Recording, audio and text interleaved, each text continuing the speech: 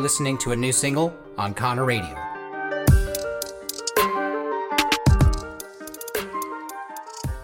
Good evening, people of Connor Radio. My name is Connor Byrne. I am your host once again, and as always. Today, I am very tired, and that is because I haven't slept really at all, and I want to talk a little bit more about why I haven't slept. So I didn't sleep because my mind has been racing about the opportunity to interview for a position at work. And so I wanted to make a podcast specifically about this interview and my thoughts on the interview process, my thoughts on just demonstrating your value in general, maybe within a corporate context, but maybe that applies to things outside of corporate. So I have here in my hand 2 pieces of paper, and what it is basically I spent the beginning of my day at like 7 a.m. writing out these notes, basically detailing what I was going to talk about, like a cheat sheet for this interview. And I wanted to come prepared. And I realized through all the notes that at the end of the day comes down, the success of your interview comes down to 3 things.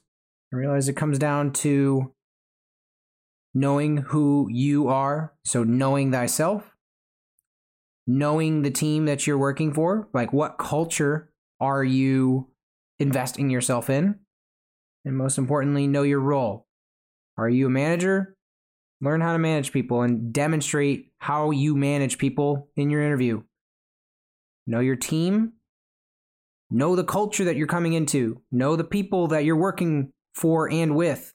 Know the people that ultimately are placing their success in you and vice versa. And to know thyself, you need to be okay with who you are as a person. You need to be confident in who you are, and you need to be confident to your team, because if you lack the confidence to be yourself, if you lack the confidence to be the person or the manager that your team deserves, if you're afraid of the responsibility, if you're afraid to show that you care in the ways that you show that you care, then you aren't cut out to be a manager. At least in the context of this interview. Maybe that applies to something in your life, but I just thought that was the thing that applied to everybody. And that's what I wanted to talk about today. I think it's important to come to an interview. Secondarily, I think it's important to come to interviews prepared. Maybe I came a little bit too prepared. Maybe I almost got so caught up in the weeds that I didn't take a second to just think, like, intuitively about an answer. But at the end of the day, I left feeling okay. I felt like I had demonstrated who I was and what the way I saw things and how I applied who I was to my job and how I saw success in my job. And I think that plays into who you are, the listener.